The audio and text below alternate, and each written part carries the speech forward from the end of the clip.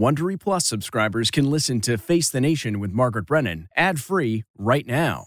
Join Wondery Plus in the Wondery app or on Apple Podcasts. This spring, if you'd rather spend time enjoying your lawn instead of trying to keep it alive, there's good news. True Green is the easiest and most affordable way to get a beautiful lawn. All you have to do is water and mow, and they'll do the rest. Weed control, fertilization, aeration, and even some things you might not even think of. They'll do all of it, while you can do literally anything else. With True Green, you can have your lawn looking as good as a putting green. That's not hyperbole. True Green is the official lawn care treatment provider of the PGA Tour. True Green offers a satisfaction guarantee, and they have a verified best price promise, which guarantees you the lowest price with no compromise on quality. You do you. Let True Green do your lawn care. Visit TrueGreen.com to get the best lawn at the best price with the best people guaranteed. This podcast is supported by FedEx. FedEx offers fast delivery, more visibility, simple returns, and weekend home delivery to 98% of the U.S. population on Saturday and 50% on Sunday. With FedEx, you get picture proof of delivery, ensuring you always know where your package is. Returns are simple with packageless and paperless returns. Plus, FedEx Ground is also faster to more locations than UPS Ground. See the FedEx service guide for delivery information. So, what are you waiting for? See what FedEx can do for your business. Absolutely, positively FedEx. I'm Margaret Brennan in Washington, and this week on Face the Nation, the Biden administration mounts an aggressive diplomatic offense at an international security conference, and former President Jimmy Carter enters end-of-life hospice care. Just ahead of its one-year anniversary, the war in Ukraine was the top item on the agenda at the annual Munich Security Conference, with U.S. diplomats publicly blasting the Russians and Vladimir Putin. We have examined the evidence. We know the legal standards. And there is no doubt these are crimes against humanity. Privately, Secretary of State Antony Blinken had a, quote, candid and direct, code for confrontational, meeting with his Chinese counterpart about the spy balloon. We spoke with him right after that. It's safe to say there was no apology. We'll bring you that interview, plus a conversation with Senator Bernie Sanders. And we'll take a closer look at the nation's mental health crisis and the hospitalization of Pennsylvania Senator John Fetterman for depression. It's all just ahead on Face the Nation.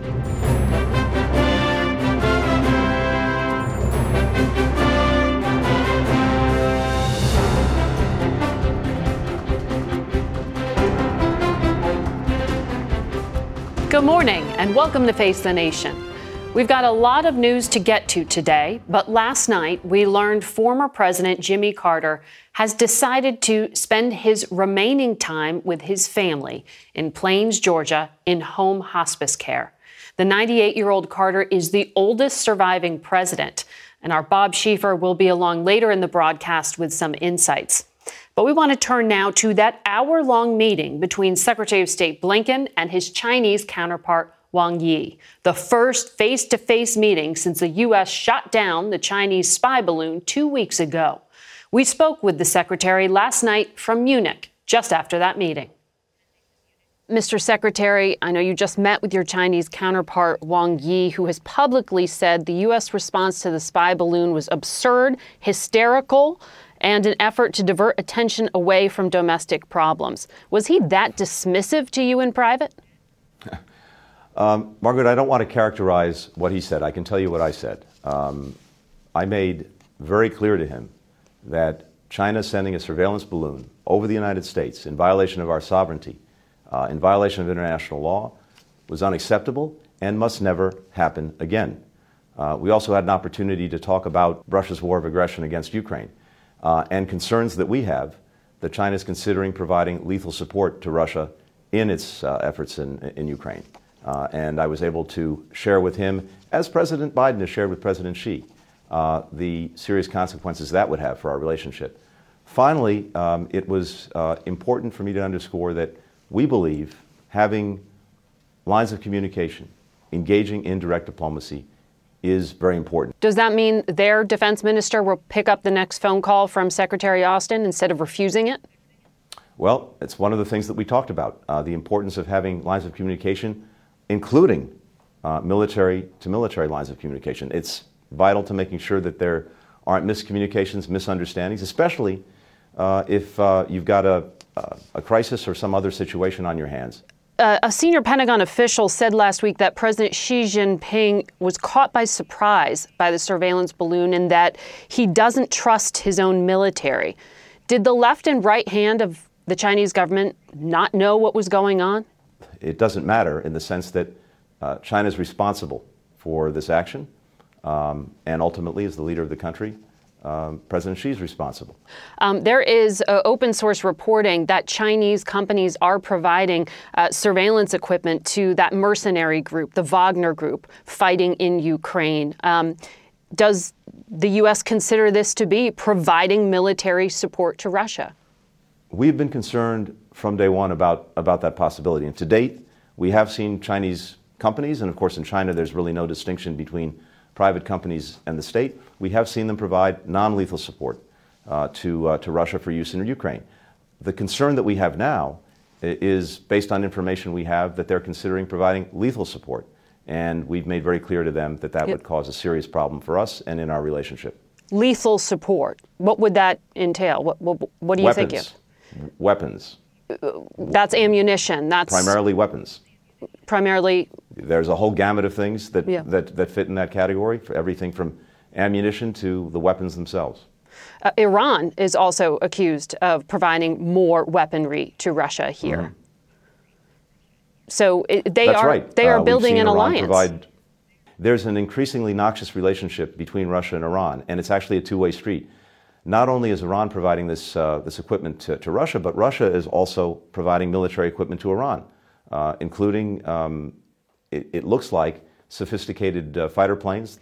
So from your conversation with your Chinese counterpart, do I understand that usually when you say it's a direct conversation, that's Diplo speak for it didn't go very well, it was it was pretty heated, or did you make plans to visit Beijing in the near future? It's Diplo speak for saying it was very important to speak very clearly, very directly about the deep concerns we have, the concerns that we have about this surveillance balloon and the entire program, the concerns we have about the possibility that China will provide lethal material support to Russia in its war effort against Ukraine. But there was no apology. And it's important that, again, don't want to characterize what they said, although it's safe to say there was no apology. We have to make sure that the competition that we're clearly engaged in does not veer into conflict, into a new Cold War. It's not in our interest. I won't speak to theirs, but it's not in ours. In terms of Russia's war, 97% of its military is already engaged in this fight in Ukraine, according to the UK. But they have substantial air power they haven't tapped into yet. Do you see evidence that Russia is preparing an aerial attack on Ukraine? Russia's losses have been horrific. You're right that 97% or so of their ground forces have been engaged in this war, which is extraordinary. And the losses to date have been horrific. Public figures suggest 200,000 casualties. That is a combination of those killed and those wounded. The destruction of their war machine itself, the tanks, the armored vehicles, the missile launchers, etc., has also been extensive. In terms of air power, they tried some of this early on. Ukraine's air defenses were actually successful in shooting down a lot of Russian aircraft. So they backed off of using aircraft. That doesn't mean that they won't try to do that going forward, but at least to date, Ukraine has had air defenses that have allowed it to pose such a threat to Russian aircraft that they haven't really been flying. I want to ask you lastly about this designation of crimes against humanity that the vice president announced. She cited horrific things like a 4-year-old girl being raped by Russian soldiers, thousands of Ukrainian children being taken from their families, to say that this constitutes legally crimes against humanity. President Biden has already used the term genocide. Is the State Department working on a genocide determination? We will, as always, look at every legal possibility when it comes to going after the atrocities that Russia is committing in Ukraine. The determination that we made, crimes against humanity, that the Vice President announced today, is unfortunately starkly clear. And we've seen that almost from day one. This practice that, as a parent, is almost impossible to fathom, of literally seizing Ukrainian children, sending them to Russia, sending them to centers. There are about 43 of them that we found. There was a project undertaken by Yale University with our support that has documented this, to 43 centers in Russia and some in Ukrainian territory that Russia now holds. Some of these places are closer to Alaska than they are to Ukraine, separating them from their families and then having them adopted by Russians.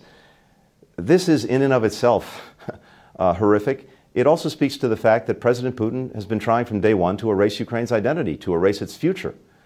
That's what's going on, and that too is a crime against humanity. Some of what you described is consistent with the statutory basis for the Genocide Convention. So I'm hearing what you're saying is you are potentially looking at that. We will look at every possible determination, but we're going to follow the facts and we're going to follow the law. These are very serious determinations, and we will engage in them very seriously. Secretary Blinken, thank you for your time today. Good to be with you. Thanks, Margaret. This episode is brought in part to you by Audible, your go-to destination for thrilling audio entertainment.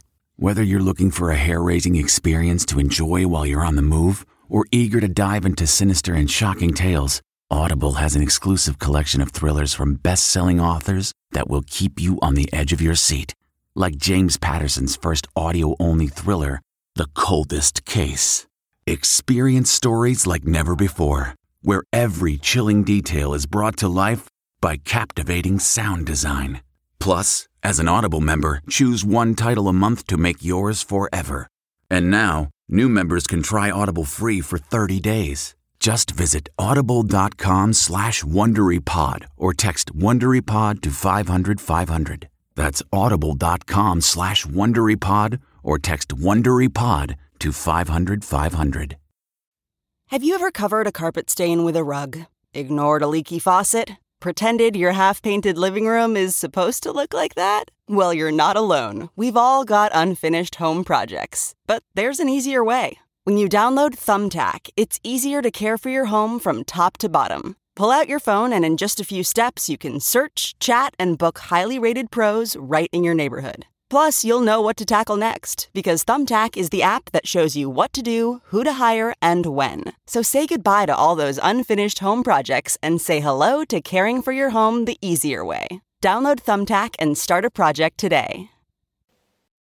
Late last week, Senator Bernie Sanders stopped by the Face the Nation studio to talk about his new book, It's Okay to Be Angry About Capitalism. You talk about the alliance you formed with Joe Biden during the campaign to really shape the Democratic platform and incorporate many of your ideas.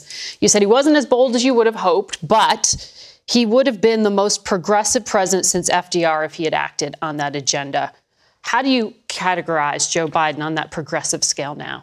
Well, I think the American Rescue Plan was, in fact, one of the most significant pieces of legislation for the working class of this country in the modern history of America. Build Back Better would have been transformational. It would have finally addressed the crises that the working class of this country has faced for decades, revolutionized childcare, revolutionized healthcare, dealt boldly with climate change, raised wages. I mean, it would have done a whole lot. But the votes weren't there. We got 0 Republican support, and 2 Democrats decided not to support it. So in terms of how you view the president, do you think he is progressive? I think he is a much more progressive president than he was a United States senator. In some of the things you were able to get done and signed into law, President Biden points to them as achievements, but you diminish them a little bit in this book. You point out Medicare won't be permitted to negotiate lower drug prices until 2026. Right. The cap on out-of-pocket prescription drug costs for seniors doesn't kick in until 2025. $35 cap on insulin prices doesn't help those who aren't on Medicare. Are you saying he hasn't delivered? No. I mean, look, this is the real world that we live in, is that you need 60 votes often in the Senate. The truth is that today over 60% of our people are living paycheck to paycheck. So the question that I am asking is, why in the richest country in the history of the world, why aren't Why don't we have a healthcare system that works for all? Why do we pay the highest prices in the world for prescription drugs? So we have seen some achievements, but given the scope of the problems and where we should be going, nowhere near enough. We also have one of the most innovative healthcare systems when it comes to creation of pharmaceutical drugs. You are doing this. No. So when someone hears you lay out the problems with our pharmaceutical industry, as you do in this book, it's say, but the life-saving vaccines, for example, for COVID, they were created by the United States of America. They were created by the pharmaceutical system with taxpayer help. Sure. Of course the drug companies produce great drugs. But 1 out of 4 people in America cannot afford the drugs that their doctors prescribe.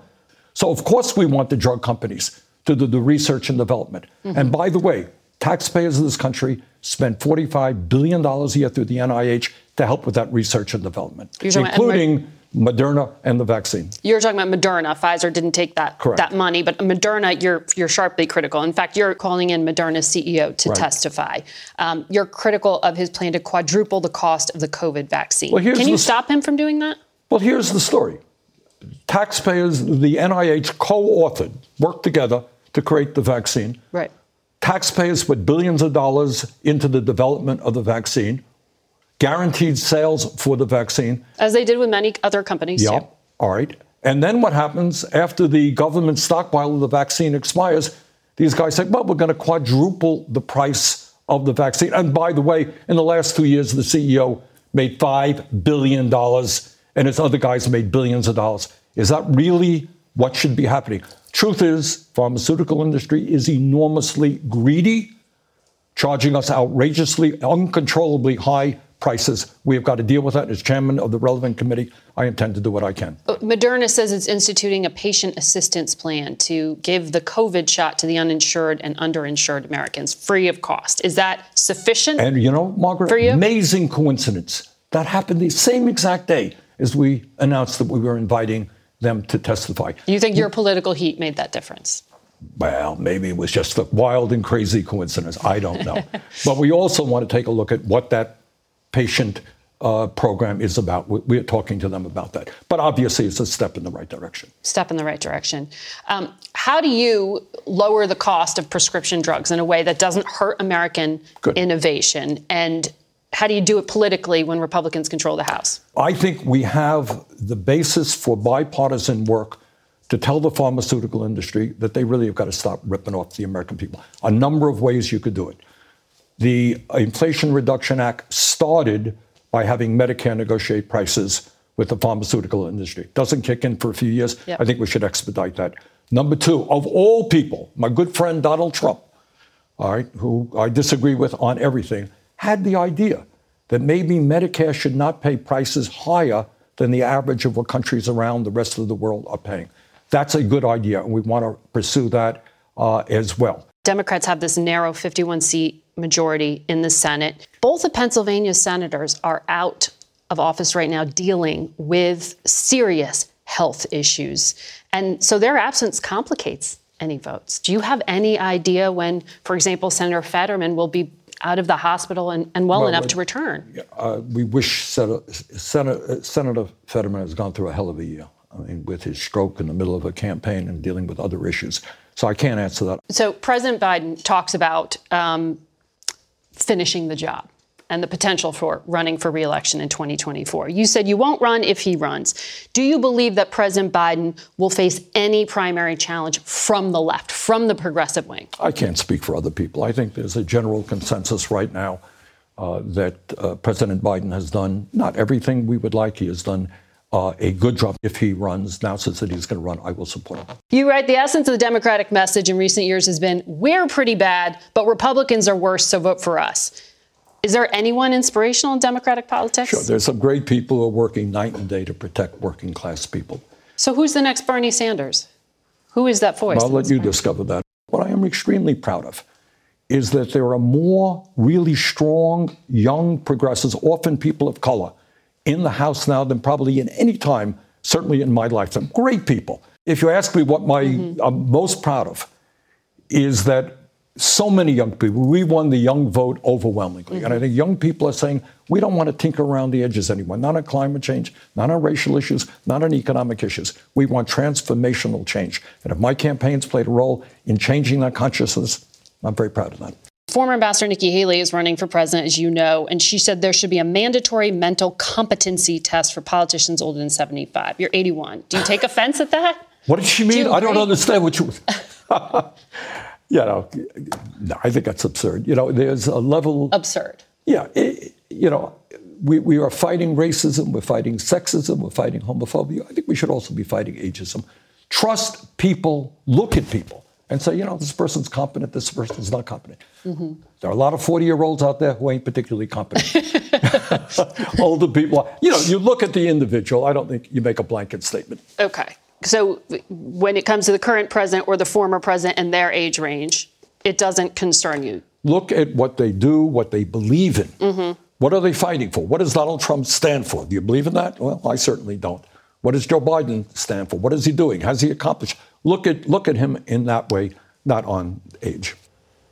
We're going to take a quick break, and we'll have more with Senator Sanders in 1 minute. We're back with more of our conversation with Senator Bernie Sanders. I want to ask you about some issues on foreign policy. The CIA director, Bill Burns, recently said that the uptick in violence in Israel and Palestinian territories reminds him of the last Intifada, that there could be an explosion of violence. Israel now is the most right-wing government it's had in years. Do you think that democracy is imperiled in Israel right now? I do. And I am very worried about what Netanyahu is doing and some of his allies in government and what may happen to the Palestinian people. The United States gives billions of dollars in aid to Israel. And I think we've got to put some strings attached to that and say you cannot run a racist government. You cannot turn your back on the two-state solution. You cannot demean the Palestinian people there. You just can't do it and then come to America and ask for money. Have you talked to the administration about it? They've been very careful in criticism of the Netanyahu government. Well, I am not careful about it. I'm embarrassed that in Israel you have a government of that nature right now. And are you going to introduce something? We may well, yes. If a government is acting in a racist way and they want billions of dollars from the taxpayers of the United States, I think you say, sorry, that's not acceptable. You want our money? Fine, this is what you got to do to get it. The pro-Israel lobby, AIPAC, used to be bipartisan, but these days it's got a super PAC that has spent very heavily in Democratic primaries. Against progressives. You said they're doing everything they can to destroy the progressive movement in this country. Do you think the politics around this issue are constraining the White House going into 2024? The way I look at AIPAC now in terms of their political activities, this is not even just the pro-Israel group. This is a corporate PAC, sometimes getting money from Republicans, sometimes supporting extreme right-wing Republicans. So what really upset me very much is that in many of these primaries, we had great candidates, young people, often people of color, and you had AIPAC and other super PACs spending millions of dollars trying to defeat them. And as you may know, I tried to get the Democratic Party to pass a resolution that in Democratic primaries, super PAC money should not be allowed to be used. You are proposing a new cabinet-level agency to focus on the future of work and workers. You talk about taxing robots who might replace humans. Isn't the Labor Department supposed to be doing these things? Well, theoretically, but I don't think we're doing enough. Look, this is a huge issue. There is a revolution taking place now with artificial intelligence and robotics, okay? Mm-hmm. Millions of workers are going to lose their jobs. Who's making those decisions, Mara? You hear it debated in Congress? I don't. If there is a technology that can increase worker productivity, who benefits from that? Just the guy who owns the company, or does the worker benefit? So if we can reduce the work week, is that a bad thing? It's a good thing. But I don't want to see the people on top simply be the only beneficiaries of this revolution in technology. So you agree with Bill Gates in taxing robots? That's one way to do it. Yeah, absolutely. I mean, he's a billionaire you do like. I've talked to Bill on a number of occasions, yes. Mm-hmm. I'm interested in that concept and some of the other things you lay out here. Including... it's not just taxing the robots. It's this whole question of an economic transformation. Are working class people going to benefit from that, or just the billionaire class? So I'm told we're running out of time. But I'm just getting warmed up, Margaret. Having fun. But I have to ask you, you're going on tour to promote this book, It's Okay to Be Angry About Capitalism. And you're here talking about it. I understand we're not the bad guys you're describing in the book when it comes to media, but tickets for your tour apparently are selling for $95 on Ticketmaster, which is accused of anti-competitive behavior. You know that. Some of your Democrats are criticizing them. Aren't you benefiting yourself from this system that you're trying to dismantle? First of all, those decisions are made totally by the publisher and the bookseller. I think there's one case where in one place here in Washington, Politics and Prose, an independent bookstore, charging some tickets. Most of them, I think, are $40, $50, and you get a book as well. So if you want to come, you're going to have to pay $40. I'll throw in the book for free. And we're doing a number of free events, but I don't make a nickel out of these things at all. But you're okay doing business with Ticketmaster? No, not particularly, but that's, again, I have nothing to do with that. That is, if you wrote a book, it'd probably be the same process. Mm-hmm. So you have to operate within the system? I do. I write a book, a major publisher, et cetera, et cetera. Senator Sanders, thank you very much for coming in and answering our questions today. I hope I wasn't too hard on you. No, and I asked all the questions I wanted. Not necessarily what you wanted, but what I wanted. So thank you very much, Senator Sanders. You heard him. Senator Bernie Sanders just getting warmed up. Our full conversation is available on our website as well as our YouTube channel. We'll be right back. Next week on Face the Nation, former Secretary of State Condoleezza Rice joins us to talk about China, the war in Ukraine, and more. We'll be right back with a lot more Face the Nation. Stay with us. Getting the smile and confidence you've been dreaming about, all from the comfort of your home, isn't a total mystery with Byte clear aligners. Just don't be surprised if all your friends start asking, "What's your secret?" Begin by ordering your at-home impression kit today for only $14.95. Byte clear aligners are doctor-directed and delivered to your door. Treatment costs thousands less than braces, plus they offer flexible financing, accept eligible insurance, and you can pay with your HSA FSA. Get 80% off your impression kit when you use code WONDERY at Byte.com. That's BYTE.com. Start your confidence journey today with Byte.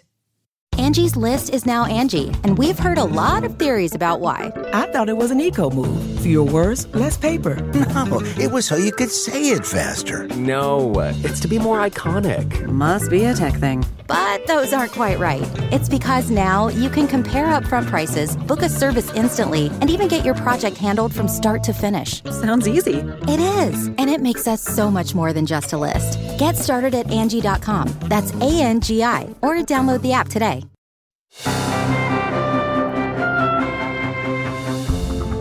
Welcome back to Face the Nation.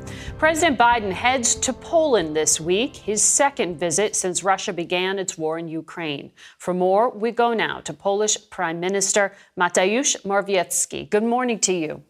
Good morning. Good morning, Matt. So President Biden will be visiting Warsaw. We know you've said President Zelensky will also be in Poland. What do you expect from these visits?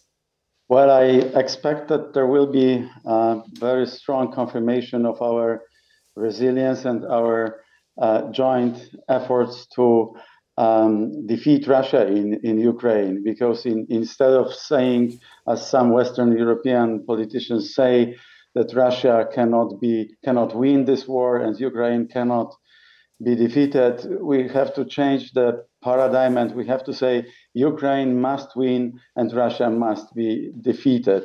And I believe that the words of President Biden will reassure all Europe that the United States is with us in this fight for freedom and peace.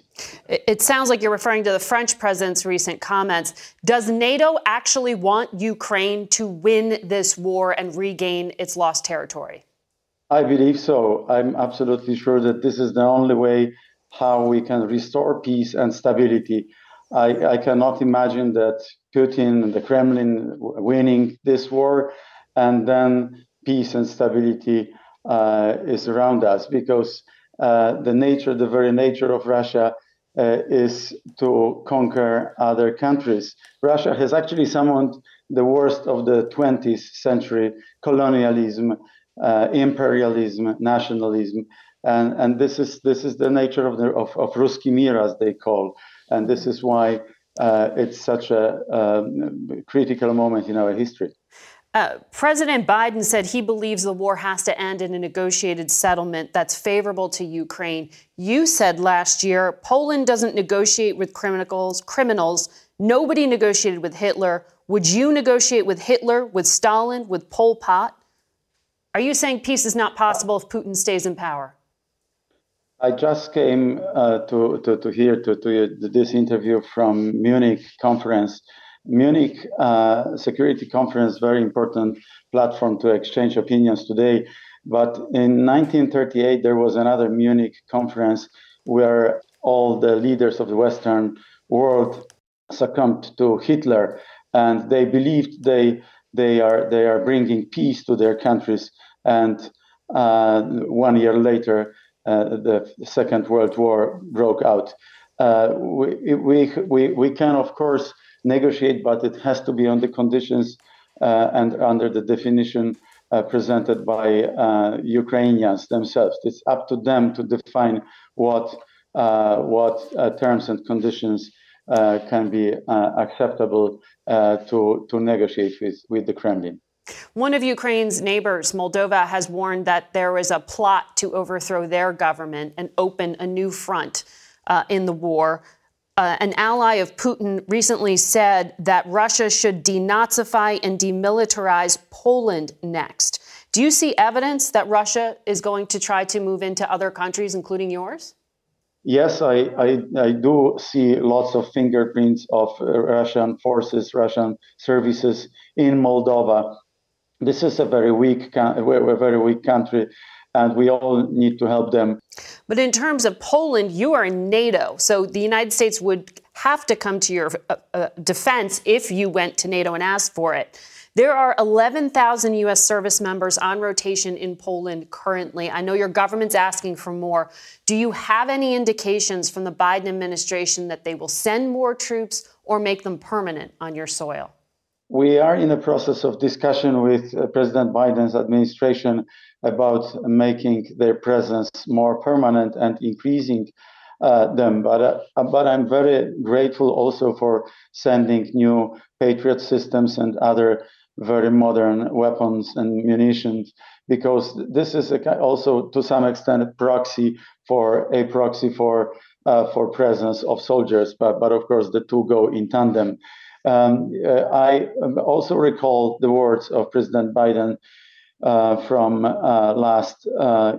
his last visit in Poland, when he said that every inch or square inch of NATO country's territory will be defended, and Russia is not going to put any inroads into those countries. And I do believe that NATO countries, we are all very much secure, but it's not only about us, it's also about creating stability around us in our direct neighborhood. And if we fall to integrate Ukraine in NATO and the European Union, Ukraine will always be a buffer zone, which is not right. All right. Mr. Prime Minister, we'll be watching that visit. Thank you for your time. Thank you. Thanks for having me. And we'll be right back with some analysis. We're now joined by Dr. Fiona Hill, a Trump administration National Security Council advisor on Russia, and former U.S. ambassador to Russia, John Sullivan, who is now a CBS News contributor. Good morning. Good to have you both here. Fiona Hill, I'd love to talk to you first. Secretary Blinken admitted Russia's not isolated. It's getting support from China. It's getting support from Iran. So does that mean the West's main tool here, sanctions, are failing? Well, I think sanctions was never the only tool that we had. I mean, diplomacy as well as the military support for Ukraine. And I think, what we heard from Secretary Blinken and, the fact that he's just been at the Munich Security Conference underscores that we're going to have to really up our diplomatic game. Because, as you're suggesting here, a lot of other countries just don't buy that there's as big an issue as we see with Russia's invasion of Ukraine. I mean, they're always making comparisons with, the great power competition among the United States and Russia and China, and seeing it as part of that. And I think, what Secretary Blinken and other members of the administration have been really striving to get across is that it's not part of that. So the United States isn't fighting over Ukraine for any kind of competition with China and with Russia, they're trying to help Ukraine liberate itself. That's the message that we have to get across. And frankly, if Russia gets away with a land grab in Ukraine, it makes the world unsafe for every country imaginable that has a territorial dispute, including, of course, all of the neighbours of China in the South China Seas and East Asia, and many other countries as well. India and China have a major dispute in the Himalayas, for example. And what we really have to do is to work with those middle powers, the countries in the UN General Assembly, to make that point that we're trying to help Ukraine liberate its territory from an unprovoked aggression. Ambassador, you heard from the Polish Prime Minister this concern that not just the blast radius from this conflict, but that there will be some pushing of it beyond borders, maybe not overt invasion, but destabilization. Sure. When you were in the administration, you left in September, there was talk about the surrounding countries also being targeted by Russia. Do you think that's underway now? Absolutely. I mean, we've seen the story earlier this week about a potential effort by the Russians to undermine the government in Moldova. We've seen overflights by Russian missiles that were attacking Ukraine that have gone over the territory of other countries that aren't parties to the conflict.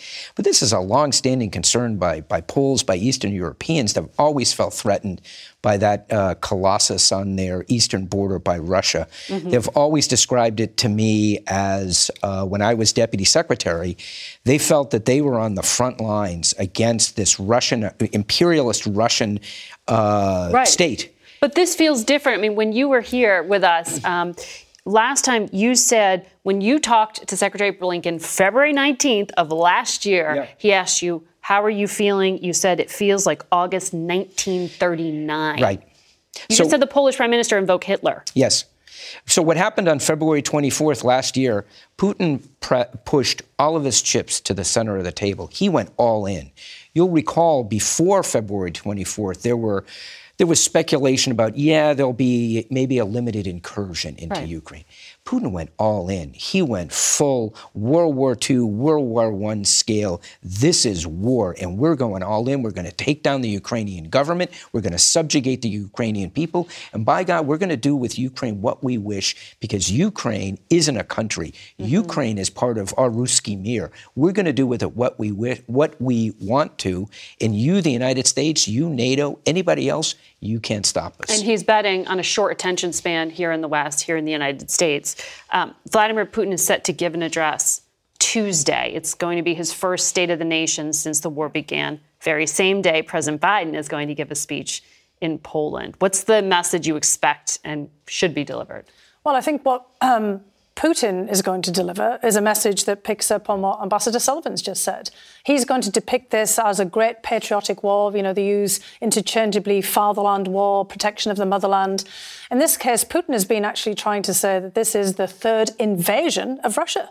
After Napoleon and the Napoleonic Wars back in the 1800s, and then Nazi Germany. So he's actually portraying this as an existential threat for Russia. So what we would imagine is that he's really trying to mobilize the Russian population in support of what he's depicting as the fight for their lives. Now, President Biden's going to have to counter that. We have to counter that narrative, not just in Europe. And, you know, as we've heard from the Polish Prime Minister, we've heard from many other European leaders, they do see things in this same term as a rerun of World War I and World War II, in the sense of an unprovoked aggression by a great power in Europe. But they've got to basically, and President Biden's got to convince the world, the whole world at this point, not just Europeans, that we're in a fight to help Ukraine liberate itself, and that everything that Putin is saying is a distortion of history and of fact.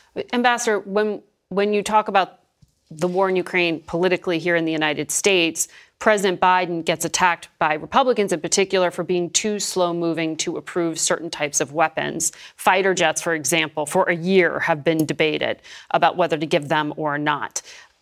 Is this too slow-moving if we are actually in this incredibly important moment? Well, it is an incredibly important moment, and I think some of the criticism has been fair. It has been, I think the administration, of which I was a part until recently, has been a little slow, has been cautious. President Biden, the marching orders we got at the start of this conflict was he wanted to do everything we could to support Ukraine, but he didn't want a war with Russia. And that's the careful balancing act that the administration has been going through. But Not Vladimir easy judgment. Putin doesn't want a war with the United States either. Vladimir Putin says he's already at war with the United States. He says the reason that he invaded Ukraine is that Ukraine, put up to it by the United States, was going to invade Russia. Ukraine was going to develop nuclear weapons.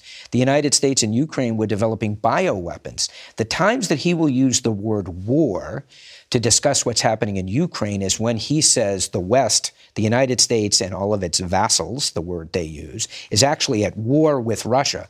When he talks about the special military operation, that's the response by Russia to the war that the United States is already waging through its Ukrainian proxies. As they say, the United States wants to fight against Russia to the last Ukrainian, and it's all made up. And those are the words you're going to be listening for on Tuesday. He's going to absolutely. Fiona's absolutely right. It's going to be rallying the Russian people to support the fatherland in this what he considers existential war that he's engaged in Ukraine.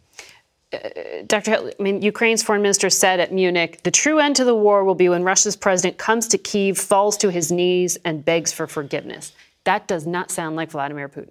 No, but perhaps, 90 years from now, some Russian president might do that. And I'm saying 90 years because actually Ambassador Sullivan and I have some Irish heritage, and it took 90 years for the Queen, Elizabeth II, to actually come and ask for forgiveness in Ireland in a very highly symbolic way for many of the conflicts. It's not inconceivable that at some point some Russian leader, not in the immediate future, would in fact ask for forgiveness for what's been done in Ukraine. We saw German leaders after World War II, eventually ask for similar forgiveness at war memorials, including in the Soviet Union and in Russia itself. But it is true that when Russia drops as a country these imperial aims, that then this will finally be over, but it won't be anytime soon. Thank you. It's hard to believe we're a year into this conflict. We will be back in a moment. The comfort of your favorite seat is now your comfy car-selling command center, thanks to Carvana. It doesn't get any better than this. Your favorite seat's the best spot in the house. Make it even better by entering your license plate or VIN and getting a real offer in minutes. There really is no place like home. And speaking of home, Carvana will pick up your car from yours after you finalize your offer. Visit Carvana.com or download the app and sell your car from your comfy place. That's not just the sound of that first sip of Morning Joe. It's the sound of someone shopping for a car on Carvana from the comfort of home. That's a good blend. It's time to take it easy, like answering some easy questions to get pre-qualified for a car in minutes. Talk about starting the morning right. Just like customizing your terms so your car fits your budget. Visit Carvana.com or download the app to experience car shopping the way it should be. Convenient, comfortable. There is a mental health crisis in our country, and we are reminded of that frequently. For a closer look at what may feel to many like an epidemic, we want to bring in Dr. Joshua Gordon of the National Institute of Mental Health, which is the lead federal agency for research on mental disorders. Good morning to you, Doctor. Good morning. I want to start on one of these triggers. Senator Fetterman, a stroke survivor, checked himself into the hospital with clinical depression, and it has inspired a lot of people to talk about their experiences with depression. In his case, what are the symptoms of stroke-induced depression? The symptoms of stroke-induced depression are pretty much the same as typical depression or depression that's not associated with stroke. Low motivation, sadness, challenges with sleep, appetite, energy, loss of motivation, and the like. So what is a reasonable expectation and timeline for someone's treatment? Do they get back to their old selves? Fortunately, there are effective treatments for depression, and those treatments do generally work for most people who have stroke-induced depression. The timeline, though, varies tremendously from individual to individual, and it's hard to make a prediction in the senator's case. What is the typical treatment for someone these days? Is talk therapy still strongly believed in? Is medication more prescribed these days? Well, given the typical severity of post-stroke depression, most mental health professionals would recommend a combination of medication and what we call psychosocial or psychotherapeutic interventions.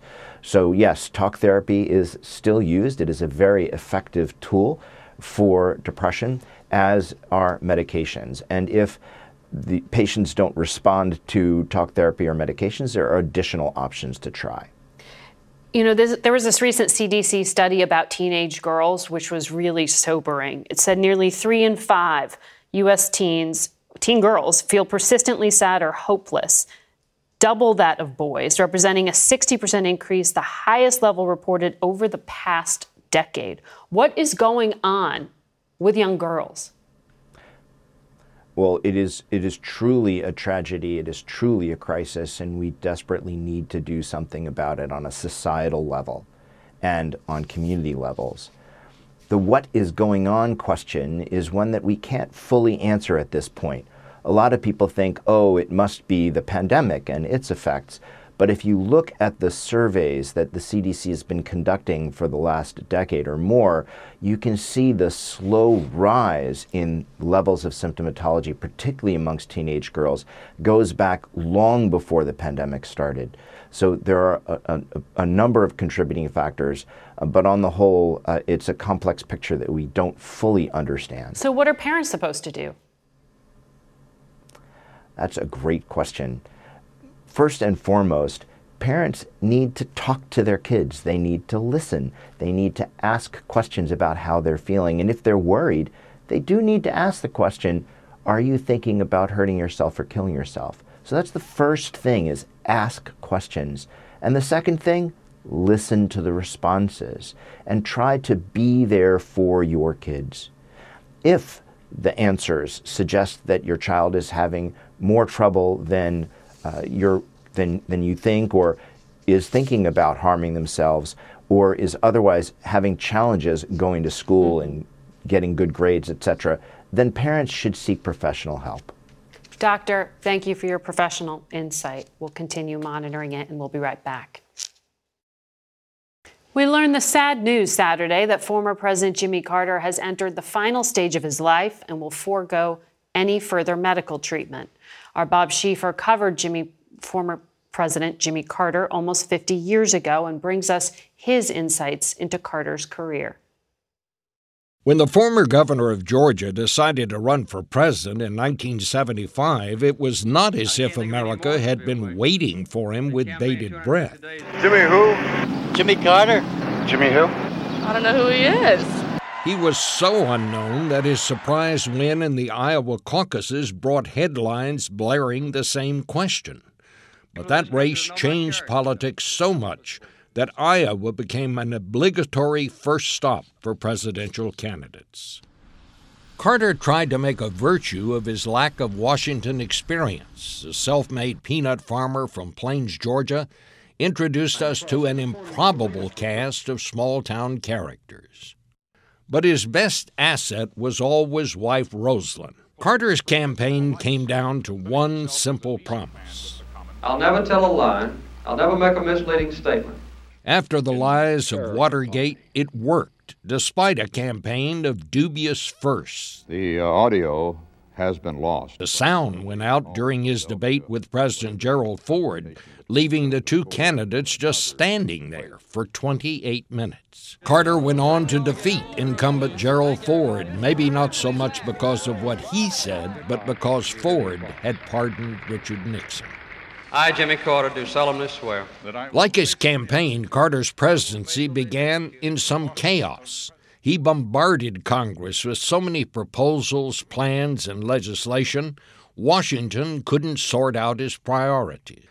The low point for Carter came when Iran's revolutionary leaders took U.S. diplomats hostage. The conflict set off a fuel shortage back home, and Americans faced long lines at gas stations from coast to coast. A military mission to rescue the hostages collapsed in an Iranian desert, and with it Carter's campaign for re-election. The captives remained behind bars until the new president was sworn in. For all that, Carter was responsible for two extremely significant achievements. Negotiating the Panama Canal Treaty assured the canal stayed open to American ships, and American troops would not be needed to put down an almost certain rebellion. Even more important, Carter engineered the Camp David Accords, which remains the single most important diplomatic achievement in the Middle East.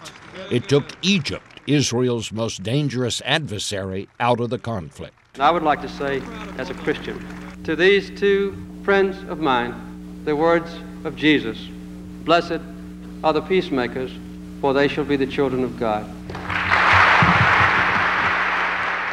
Although he served only one term, Carter went on to become America's most active and productive former president. He visited countries around the world, serving as a mediator in settling disputes. His scientific work in Africa helped eradicate the screwworm, where it was said his was the presidential name most often remembered. His work in Habitat for Humanity revived voluntarism in this country. When President Biden visited him in May of 2021, the pair discussed cancer research, a topic close to both their hearts. Carter survived brain cancer in his early 90s.